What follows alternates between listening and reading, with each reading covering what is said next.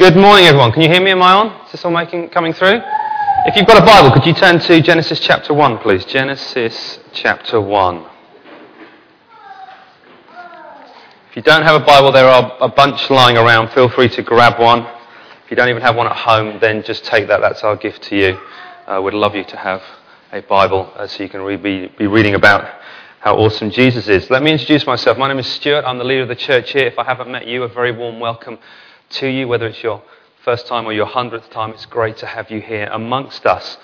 What we're going to be doing today is we closed out last week our sermon series on prayer, and we're starting something new today. And what we're going to be spending this week and the next 8 weeks, 9 weeks in total, we're going to be starting a series we've entitled Thank God It's Monday, looking at the whole area of our work, what we do with most of our week. For most of us, it's a paid employment job that we go to and we do, and we consider that work. For some of us, it might be labouring with children as a full-time parent. It might be you might be retired, and actually, but there is still. My parents retired not too long ago, and they said they're working harder than they've ever worked. It seems. I'm not quite sure how that works out, but that's another element. Or it could be some sort of mixture of those. And we're going to be spending time looking at what the Bible says about work, and how that kind of applies to us as Christians, as believers in the workplace, what God has got to say about it. We're going to be looking at some general sort of themes, first few weeks, and then getting into some practical stuff and practical issues of how the good news of Jesus should affect our work and what we do with that and how that sort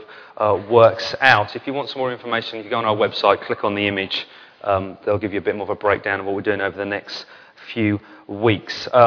By way of what's going to happen is we've got a bunch of people coming to speak on this series, and what I've asked all of them to do as they begin is to give a little bit of their background, of their work history. So you're going to be hearing from a lot of people who have a lot of breadth in what they've done in terms of their job. But as I'm starting, I need to tell you what I've done by way of my work. I suppose it starts when you become an adult. So I started my adult work life as a student.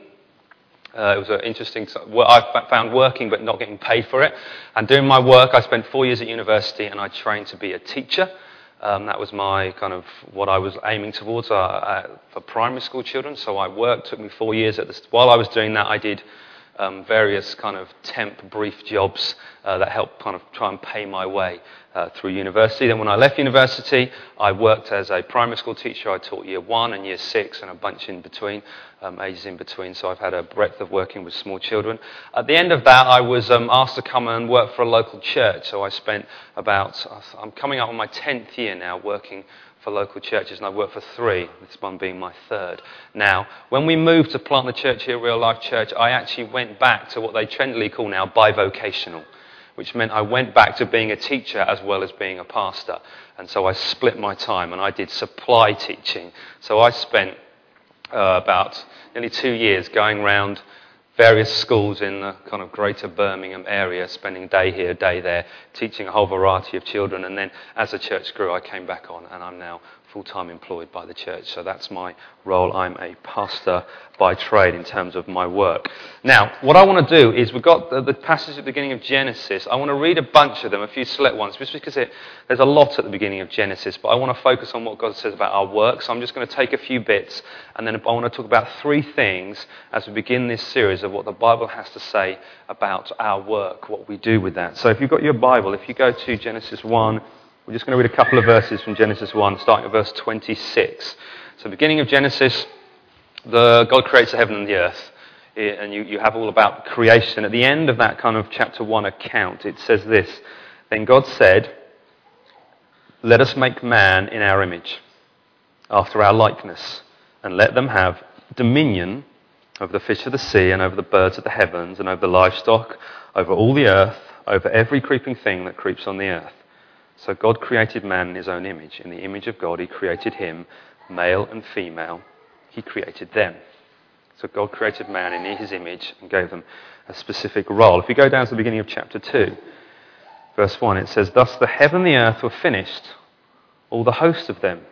And on the 7th day, God finished his work that he had done, and he rested on the 7th day from all his work that he had done. So God blessed the 7th day and made it holy, because on it God rested from all his work that he had done in creation."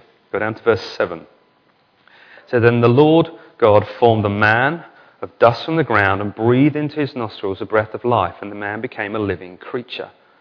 And the Lord God planted a garden in Eden in the east, and there he put the man whom he had formed. And out of the ground the Lord God made to spring up every tree that is pleasant to the sight and good for food. The tree of life was in the midst of the garden, the tree of the knowledge of good and evil. If we go to verse 15, last section. The Lord took the man and put him in the garden to work it and keep it. And the Lord God commanded the man, saying, You may surely eat of every tree in the garden, but of the tree of the knowledge of good and evil you shall not eat. For in that day you eat it, you shall surely die. Then the Lord God said, It is not good that the man should be alone. I will make him a helper fit for him. Now out of the ground the Lord God had formed every beast of the field and every bird of the heavens, and brought them into the man to see what he would call them. And whatever the man called every living creature, that was its name. The man gave names to all livestock and to the birds of the heavens and to every beast of the field. But for Adam there was not a suitable helper fit for him. So the Lord God caused a deep sleep to fall upon the man, and while he slept he took out one of his ribs and closed up its place with flesh. And the rib that the Lord God had taken from the man he made into a woman and brought her to the man. All right, 3 things I want to look at that we can learn from these kind of passages on work. I want to look at the origin of work, I want to look at the dignity of work, and I want to look at the purpose of work, because the Bible's got a lot to say on this subject. Whenever you look at any subject sort of thematically through the scriptures, whether you want to look at parenting or marriage or work or some other subject, it's always best, I find, to start with God.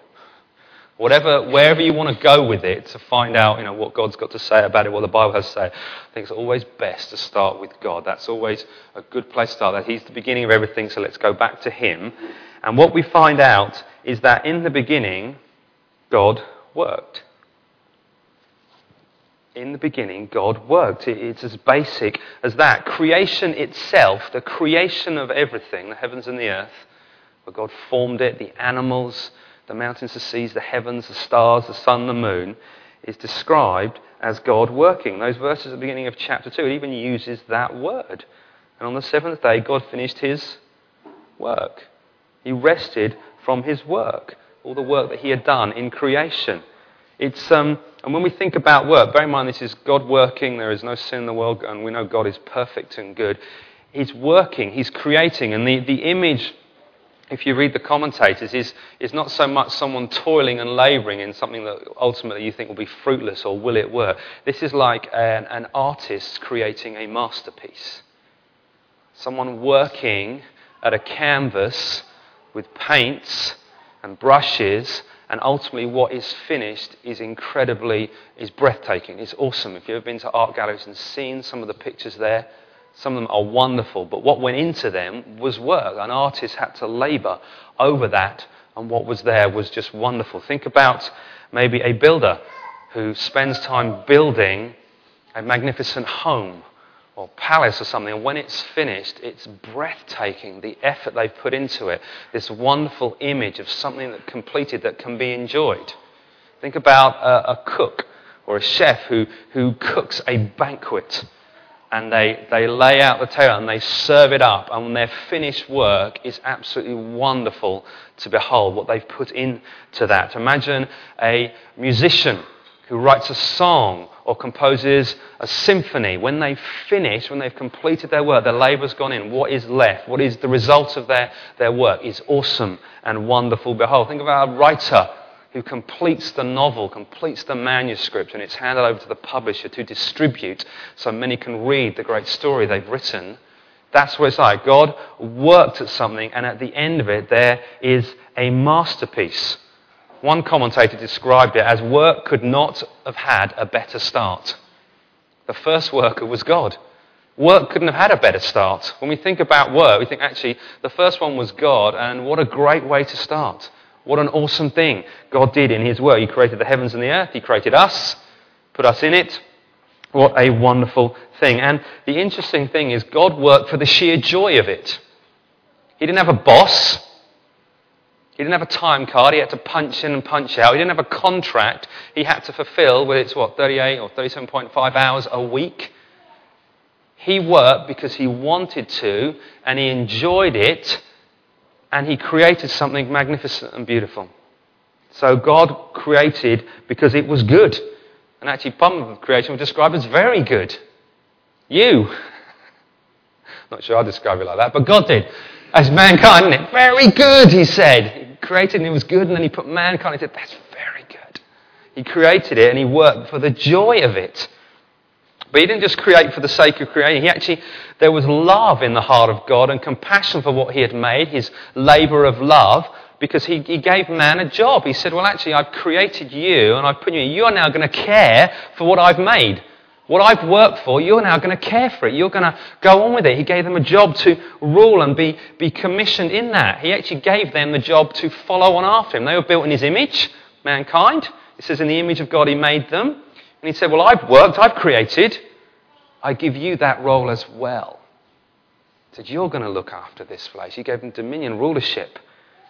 So God worked. So when we think of this subject of work, we've got to remember, in the beginning, God worked. He didn't sit on his celestial sun lounger, just, being God. There was an activity in the Godhead.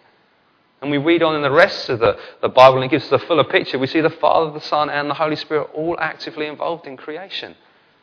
All active in that, and they made heaven and earth. They worked. The second thing we see there under this origin of work, work is good. Yes, it is. Yes, it is. Work is good. Someone wrote this. The book of Genesis leaves us with this striking truth. Work was a part of paradise. The book of Genesis leaves us with a striking truth. Work was a part of paradise. How many of you are kind of going apoplectic inside, like, work, paradise, does not compute. There'll be sort of trails of smoke coming out of your ears. Work, good, paradise? No. But that's what I was bearing in mind. If you're reading through Scripture, the bad stuff hasn't happened yet. The bad stuff happens chapter 3. We're still in 1 and 2. We haven't gone there yet, chronologically speaking. Nothing's bad is going on, but work is there. Work is good. There's no sin, there's no destruction, no decay, no death. Work is good. Work is good. It's part of God's perfect design for life. When people think about, I want to find God's will for my life, does anyone ever think 9 to 5 in the office cubicle, that must be part of God's design for my life? Because work is. Work is part of God's design, right? It's how we were built. If we go forward and look in John 5:17, Jesus actually describes what he is doing and what God the Father is doing as work. He says, my Father is working until now and I am working. So actually the activity of God kind of didn't just end there at creation. And you think, well, he's put in his 6 days and now he can have the rest of eternity off. Good job, God. No, he's described his activity, described as still as working. He's still working today. He's continuing. Jesus described that. We're still working. And we often see work as evil or as a punishment. And we'll look at the problem of work in more detail next week. But the bottom line is we were created to work. You're welcome. Good news this morning. We were created to work. That's how God designed us and built us. And therefore, when it makes sense of some of the things we see and we feel in life, and that things like when we can't work, or when you see people can't work, whether it's through redundancy, whether it's through long-term kind of unemployment, whether it's through poor health that stops working, even when people enter retirement, they can often suffer a sense of loss, a sense of purpose, a sense of significance, direction. And that's ultimately tied up in how we're created, that God has designed us to work. And work has a broad definition. We're looking at a broad definition, not necessarily paid employment. But actually, we need work to survive and to thrive. Because that's how God's built us, that kind of activity and energy. Someone wrote this. I read a bunch of books on work, which I didn't particularly care for what he wrote, but I think he's accurate. He said, work is so important, it's the one thing we can do in significant amounts and it doesn't harm us.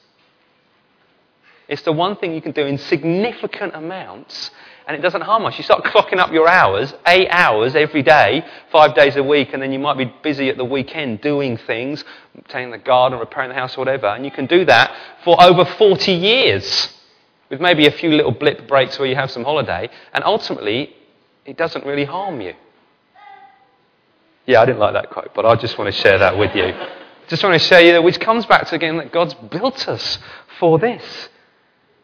The reality is, according to the Bible, we don't just need the money from work to survive, because we often think, well, we work, I get my money, and with that money I can then survive. It's actually, we need work itself to have a fully human experience. Not just what we get in terms of our financial remuneration, if you get that, but there's actually a sense of purpose and well-being in the work itself. Because if you go back to the passage in the garden, there was no money, but there was work. There was work. There was work to tend the garden. Therefore, work is not a burdensome command, but an invitation to be who God created you to be. Work is not a burdensome command, but an invitation to be who God has called you to be. Last part on this one. Work does have limits. Bit better news. It says, 2 verse 2, God rested after creation. He worked 6 days. He rested after creation. So there is a limit to work. It is not an all-encompassing monster that takes over our lives.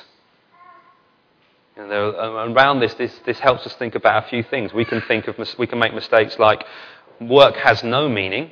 We only find meaning in something else, maybe our family, maybe our leisure activity and times, maybe church activity.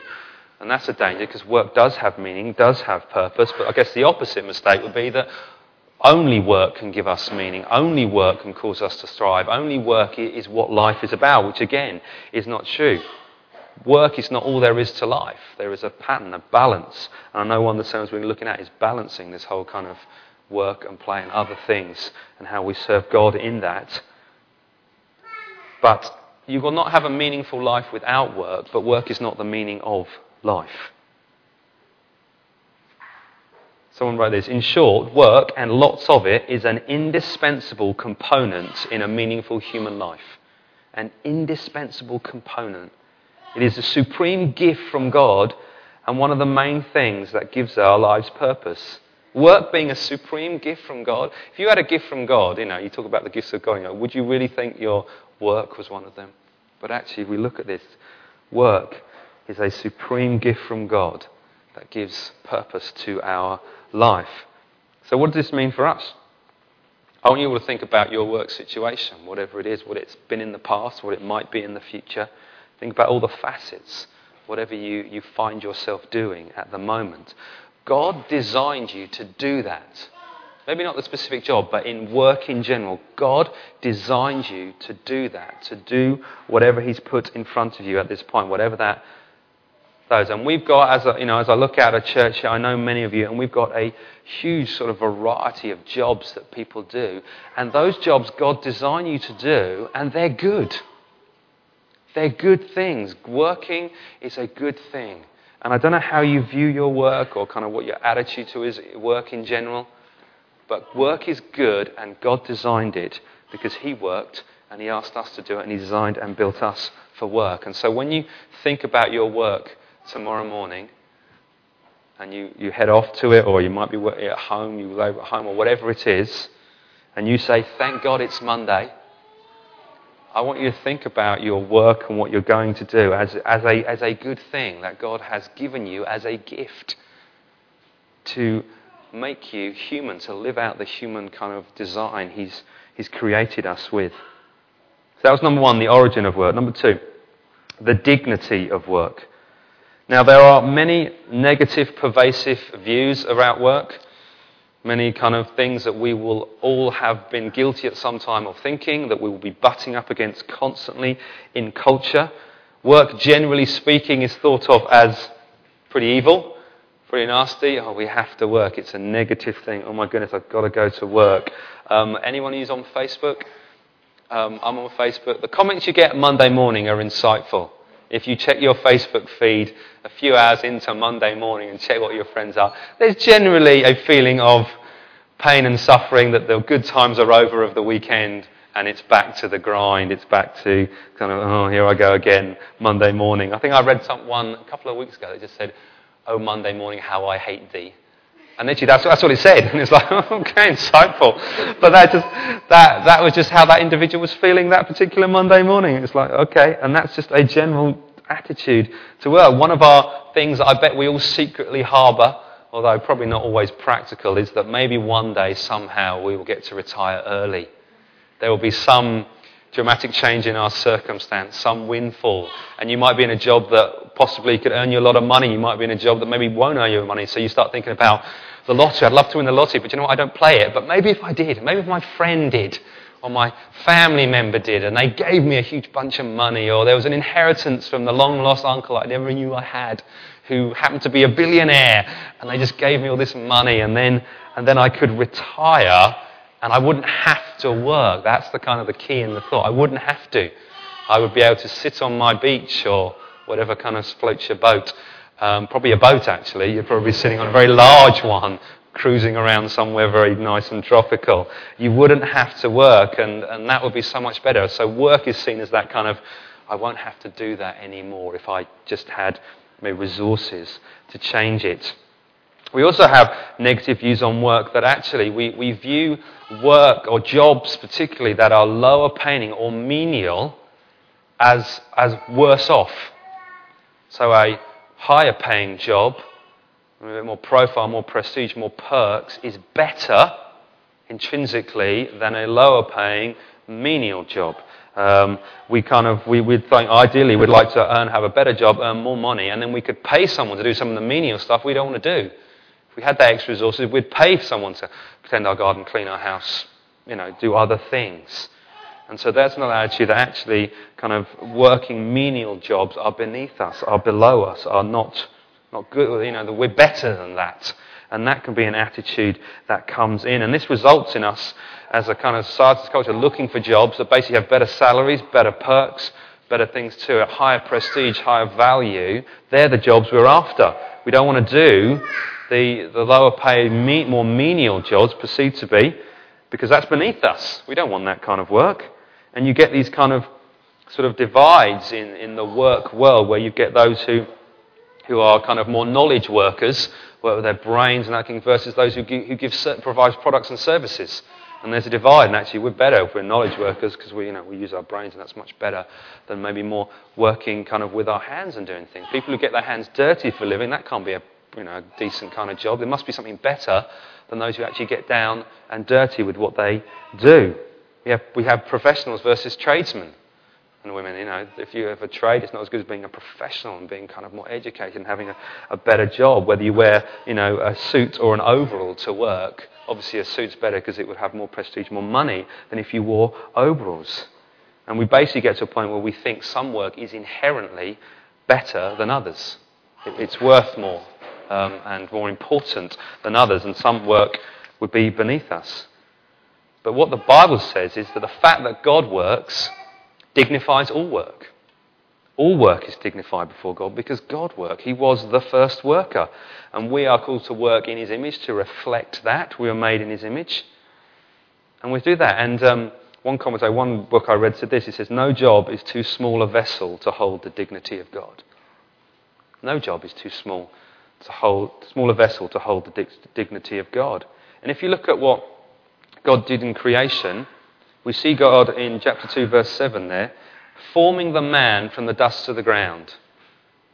He was down and dirty in the mud, making mud pies that look like you and me. That's kind of the imagery there. He was down. He was manual labouring. That's kind of what God was doing, building a man. The God of creation, the sovereign Lord who's just spoken stars into space, flicked them out, sun, moon, separated night and day, the waters, created mountains, gets down in the mud like a child and makes a man. He's a manual labourer. Ironically, when he came to earth as Jesus, what did he do? He was a carpenter. He was a manual labourer. He was a guy who worked with his hands. That's what he did. He was also, it says, he was a gardener. God planted the garden. And the first job he gave Adam was a gardener. Tend the garden. I had an extremely brief career as a gardener. That's why I didn't mention it in my work history. It was that brief. But I used to go and do gardening for an elderly couple in the village I lived at a few hours on a Saturday morning. I'd ride my bike over there and I'd do some gardening. And I always came back dirty and needed a shower afterwards. You couldn't do gardening without getting dirty and muggy. And I usually had thorns stuck in me and other bits and pieces. But that was his job. He was a gardener. He planted a garden. We also see him kind of almost with an artistic flair, and we've talked about him creating that masterpiece. That's who God was. That's what God was like. We can't demean certain types of work as better than others, because God worked and all work is dignified. And if we look at some of the men and women God used throughout the Bible, it's not something that's often focused on, but if you look behind here, some of their professions, their careers, we've got a whole range. There are a lot of shepherds and farmers and people who have cattle that God has chosen to use. And God has chosen to be part of the story. I bet that wasn't kind of nice and tidy work or clean work, and probably had long hours, unsociable hours, very dirty, very smelly at certain points. He also used soldiers. He used administrators and people in politics, priests, fishermen. He used doctors. He used those who were part of royalty, tent makers, and a carpenter. Now, God used a wide range of people from all different kind of backgrounds, all different work life. And the fact is, all work is dignified because God is the ultimate worker and the one who started it. So we can't be looking down on it. And therefore, our work is all dignified. Whatever we do, whatever you find yourself labouring at now, whatever comes to you in the future when life circumstances change, our work is dignified. Because it's bearing the image of God in the place God has put us. It's following His likeness and the way He's called us. We're doing something with Him as representatives. He said to them, the man, didn't he? He said to exercise stewardship, have dominion over creation. Have dominion over creation. Rule it. Use it. Work at it. And so for us, we have to look down. We cannot look down or even up on different types of work, versus higher paid and low paid jobs. We can't be in one position looking up saying, that's better, I want that. But at the same time, we can't be up looking down saying, I'm better because I have the better job than the low paid guy down there. When we think about the places we work, the managers, the directors, the CEO, the CFO, the ones who are in kind of authority and make the megabucks, they're not inherently better than the PAs, the secretaries, the cleaners, the guys who work in the canteens, sort of the middle managers and the interns in a particular company. They're not inherently better. The work they do is inherently better. It's all work and it all honours and dignifies God. Even when we think of paid versus unpaid. Some of us get paid for our work. Some of us don't get paid for our work. People who volunteer in various organisations, parents who stay home and serve their kids and work in raising their children.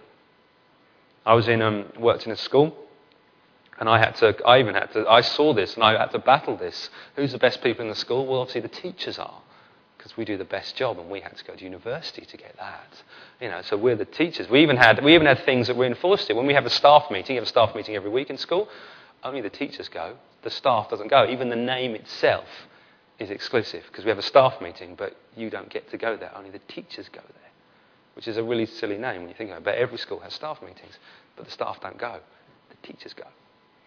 And I had people who came into my classroom, support assistants who helped me out run the classroom, but I got paid way more than they did. And I'd been to university to train. Regardless of their experience, we had people who served in the canteen, our caretakers, our cleaners. We had parents who came in and read to the kids, just volunteered. We had the lollipop ladies outside. They were ladies. I mean, you can have lollipop men. But they were ladies who helped the kids across the road. They obviously weren't as good as myself, as a highly paid, teacher. And we can find ourselves in actually what I do, what I'm doing is much more important because I've got child contact, I'm doing this. And we can find ourselves falling into some of these traps. And even as I repaired this, I found myself thinking, I've done this, I'm about to tell you guys about it. But actually, we can't be in a forward position to think one work is better than another one. Another great one that we can fall into is the sacred versus the secular, or the so-called secular. What I do as a pastor is way better than what you guys do. Because I work for Jesus. My job is holy. My job has a Bible that I use like every day. I get to prepare sermons. So obviously, as a sacred job that I have, imagine if I wore a collar as well. That would make me even better. And what you guys do, go out to your offices or with your children or doing what you do. Of course my job's better, which is just a load of bunkum, but we can get into that. We can get into that thinking where we rank jobs, and we can rank them by pay or unpaid. We can rank them by qualifications that it took to get there. The more qualifications, the more letters. I had a friend who was a vet who had quite a short name. But the letters after her name, because they were magnificent. They went on, and they had Q's in and other letters that you don't normally use. And I remember her taking it through me once. I said, just tell me about the letters after your name to qualify to be a vet. And then when she'd been a vet, she'd taken further kind of professional qualifications. And she went through them once, and I thought, what is that? And they just kept going and kept going. She said, when I get letters from the whatever, I think it's like the Royal Veterinarian Society, or whatever it's called, the kind of professional body she has to be a part of to be a vet. She said they would get the whole 9 yards. They wouldn't just write to her. They would write to her plus all her titles, and they'd get the letter out. And I remember seeing it once, and we had a good old laugh. But she had letters, more letters, after her name than kind of were in my name and everything. So it was brilliant. But we can see that's better because she's worked that much hard. She's got those qualifications. But intrinsically, her job is no better than anybody else's in what it is, because God has dignified all our work in everything that's a part of. And it comes the same with the sacred and the secular. Those who work for God, whether it be full-time pastors or youth workers or evangelists, they're no better than anything else. And it's just something we've got to make sure we're bashing down and we're aligning what we think with what the Bible says. And so my question to you guys today is, how do you view your work? Do you view it as a necessary evil that you are pushing through till, whatever it is, 65?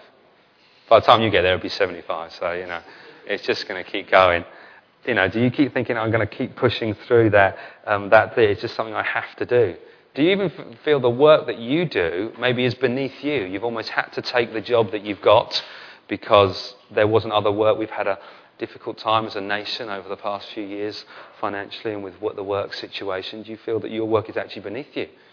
Do you feel if you're starting your career at the bottom, you think, I'm just enduring this so I can get to a better job as I work my way up the rungs?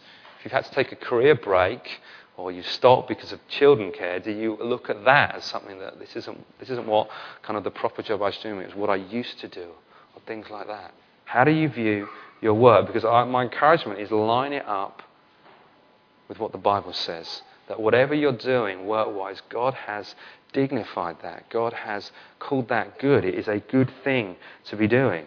Do not look down upon your work. Do not look down upon others' work. That's the danger. One of the things that we can really do is compare ourselves with one another, born out of insecurity in our own hearts, desire to make ourselves feel better. But we can look down at others' work and actually think, well, what I'm doing is much more important than what you're doing because I either get paid more, I work longer hours, I've got better qualifications to get there. And the fact that I get paid, you don't even get paid. Or we could be on the other side where we look up to others and think what they're doing is so much more important than what I do. What I do is so kind of small or insignificant in the grand scheme of things.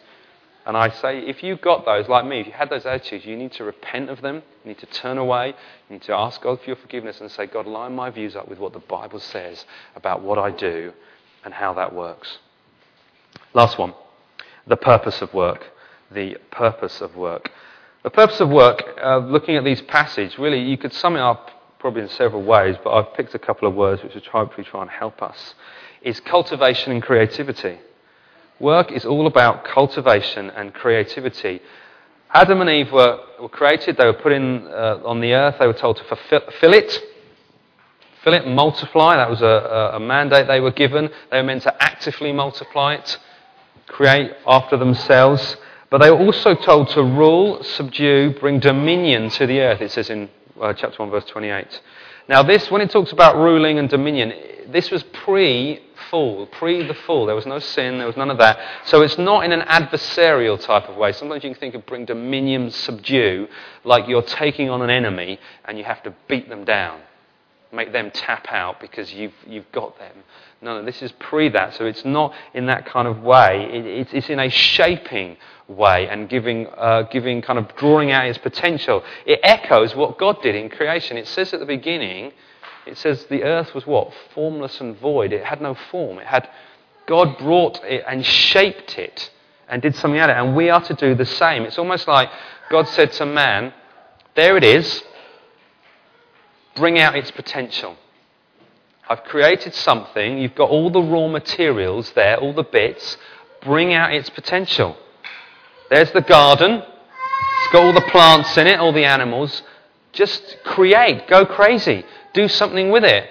I imagine it like being given a box of Lego bricks. Lego is the best toy ever created. Ever. Because you can give 10 people the same number of little bricks and say, do something with it. And they'll all create something different.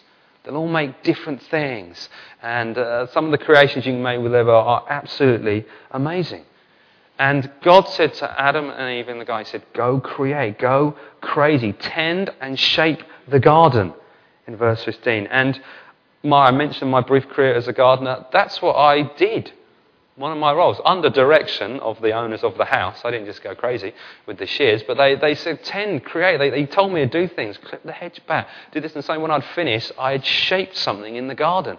By taking clippings off, making the hedge straight, it looked neat and could grow for the next year. I remember one time so vividly where I was asked to, he had this kind of vine that grew around his house. It was a big old cottage, this big vine that grew around the house that grew grapes.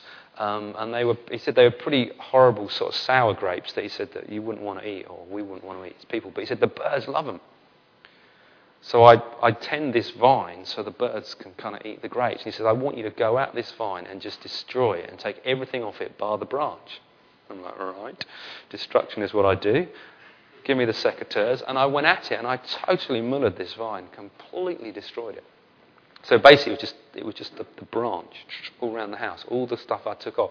And I came back and I'm thinking, oh my goodness, I took what you said really seriously, and you're probably going to be quite cross now, because I'm fairly literal like that. And he came back and said, he was thrilled with that. And we came back a few months later and the place was buzzing with kind of life and fruit. And he said, you did that. He said that to me, you did that by shaping this branch is now bearing hundreds, thousands of grapes that the birds loved and ate off the vine. And so I'd brought something to that. I had shaped it. I'd helped move something forward in the garden. And mankind was told to do that, exercise that creativity. And it wasn't just in a physical thing. It also says, verse 19 there in chapter 2, it says he was asked to name the animals. There are a lot of animals, aren't there? Even if you kind of just take species, not just each animal, you don't call each animal in the spheres. This is Dave the elephant, and this is Sam the elephant. No, elephants. Even if you just take general stuff, there's still a lot of names. But it was a mental exercise. God said, I can imagine Adam there. You know, maybe he was sitting, maybe he was standing. God said, here you go. What's this one called? Elephant. Right, next one. Zebra. You know, and he just kept bringing them. You know, he's like, oh, I don't know, tiger. And you know the ones that got to the end of the queue where he was really kind of like the duck-billed platypus? That was probably down the end of the queue and he was just running out of stuff to say.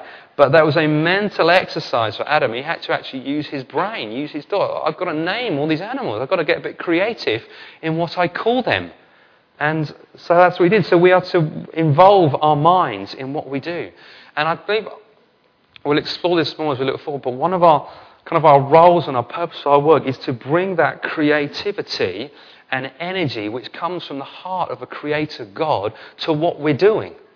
And it can involve physical activity, it can involve mental activity, which gives great dignity to whatever kind of work you find yourself in, where you find yourself in an extremely cerebral work. I'm trying to think what's the most, things like research, medical research, scientific, you have to use your brain a lot. I mean, you've got to use it a lot, but some of these kind of far-out theoretical things really use mental energy into it. Well, there's also the more physical. People have actually got to physically build things. The homes we live in, the shops that we go to, they've got to be someone had to build them, which is very much more a physical activity. But both of them are dignified by God and given opportunity to unleash creative potential. And if we think about our world today, so many of the things that we enjoy, we see, are because men and women have taken what God has said, whether knowingly or unknowingly, and unleashed creative potential into the world, into their work. Think about simple things like the car, which only appeared on the scene 100-ish so years ago. And think about the first cars and the first sort of production cars, and then someone came along and thought, we can do a better job of that. We can make this more efficient. We can do things with this. And then you see what we drive today with the fuel-efficient engines and how fast they can go and how safe they are and air conditioning and the technology that can be rammed into a car. We now have electric cars. Have you seen that there's a point in town where it says electric cars only can park? I didn't think anyone owned an electric car, and there are 2 car parking spaces I can't use because my car's not electric. I thought, who has? My son has an electric car. It's about that big. The space is a bit overkill. But there's this creative energy that is unleashed in just that one area. Kind of the manufacture, and even manufacturing building cars becomes more efficient and quicker. And the transportation.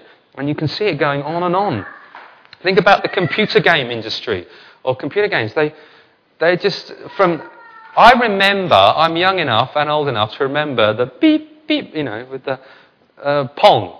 With the lines going up, Atari, Pong, doo, doo, and the ball would just boop, boop, boop.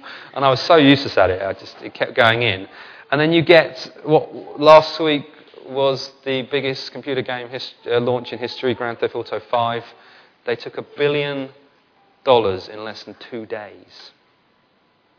$1 billion in less than 2 days. And this game has been heralded as, as well as depraved and immoral, but wonderful kind of computer-generated world that people live in. And you think the advancement of those, someone has thought about how do we make computer games more immersive and effective and enjoyable, and you can have them on your phones, and you can have them being planted in your brain, and you can just all sorts of things. It's all going.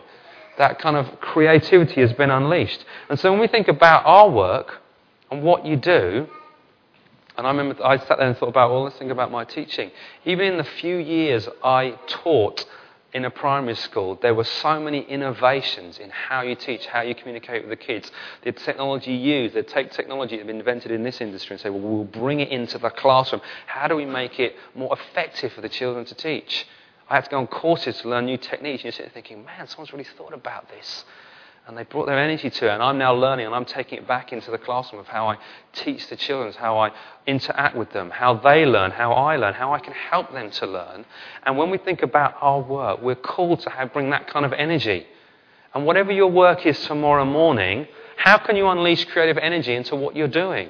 Look at what you're doing. Look at the workplace. Look at the environment. How can we do something with this that ultimately benefits everybody?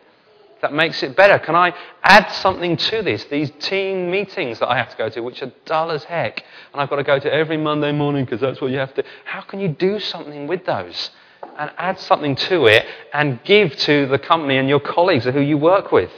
How can you, improve your service to the clients that you're working with, the product that you're producing? How can you just improve your own personal kind of workflow? This is what I've got to do. How do I make that better? How do I add to that? How do I learn from what others, good practice, technology, articles that people have written, all this kind of creativity and purpose? Because that's, I think, what God's initial intention was for work was. He said to Adam, look, there it is. Go make. You're going to multiply more of you. You're going to have many more of you. You're going to grow in number.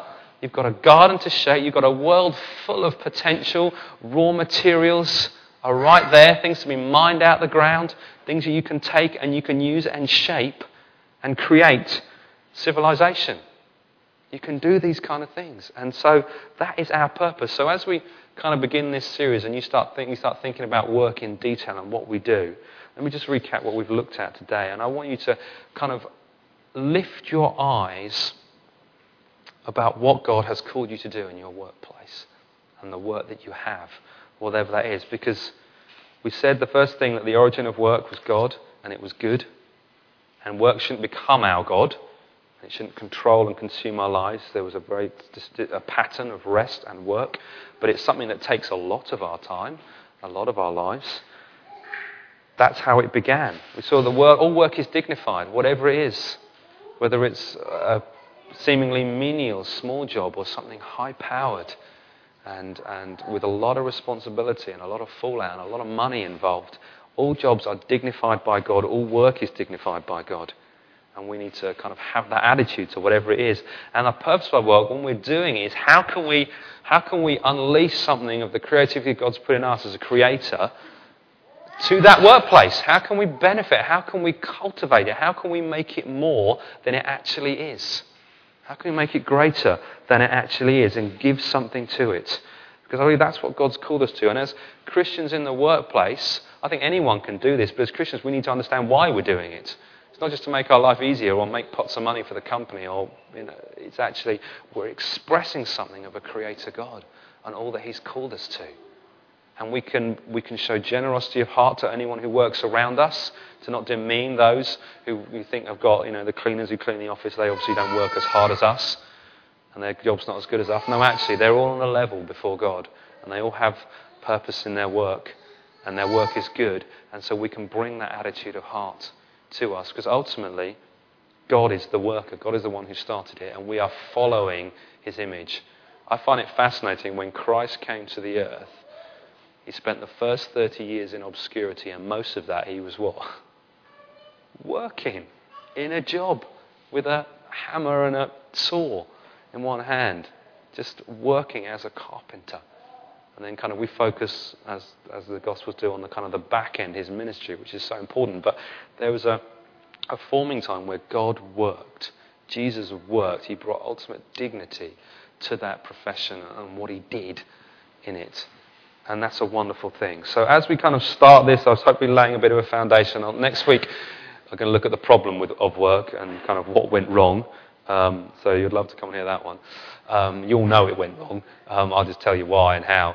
And then after that, we'll look at how the gospel redeems work and what we can do with that. But I'd just like to finish by praying for us that actually that we can take these truths and they can line up with life and they have an effect on how we approach what we do work-wise. Let me just pray and we'll end there. Lord Jesus, I want to start by thanking You for work. Thank You, Lord. And everyone else says thank You as well. Thank You, Lord, that You designed it and You built it into us, that it as an important component of our life. Lord God, I thank You that ultimately work was good in You, and you designed it and built us to work to bring something to this world, to bring something to the world that You created, to shape it, to form it, to bring creativity and cultivation into our work life. Lord, I thank You for that opportunity. Lord, I thank You for every job that is represented here.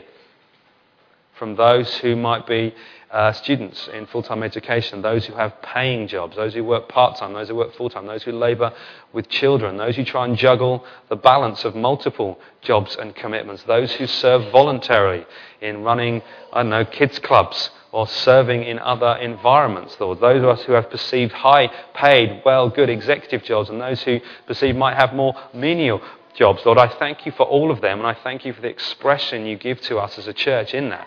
Lord, and I thank You that every work is good, Lord Jesus. They are all good in You. And Lord God, as we go into this week, a new week, God, I pray by Your grace that we would wake up tomorrow morning and say, thank God it's Monday. Lord, and we would go into the day knowing that You have called us, You have put us in a place, Lord, and You have put us there to shape something for Your glory, to point to You, to ultimately to Your Son, His death on the cross and resurrection, Lord. But as we work day by day, doing what we're doing, God, that You would use us powerfully in that place, Lord. I'd ask You to use us to bless our workplaces, that the fact that we're there would be a good thing, and people would value the fact we're there, our colleagues, our workers, people who work under us, people who work over us, those who work alongside us, God. We ask, God, that You would use that for Your glory. And God's people said, Amen. Amen.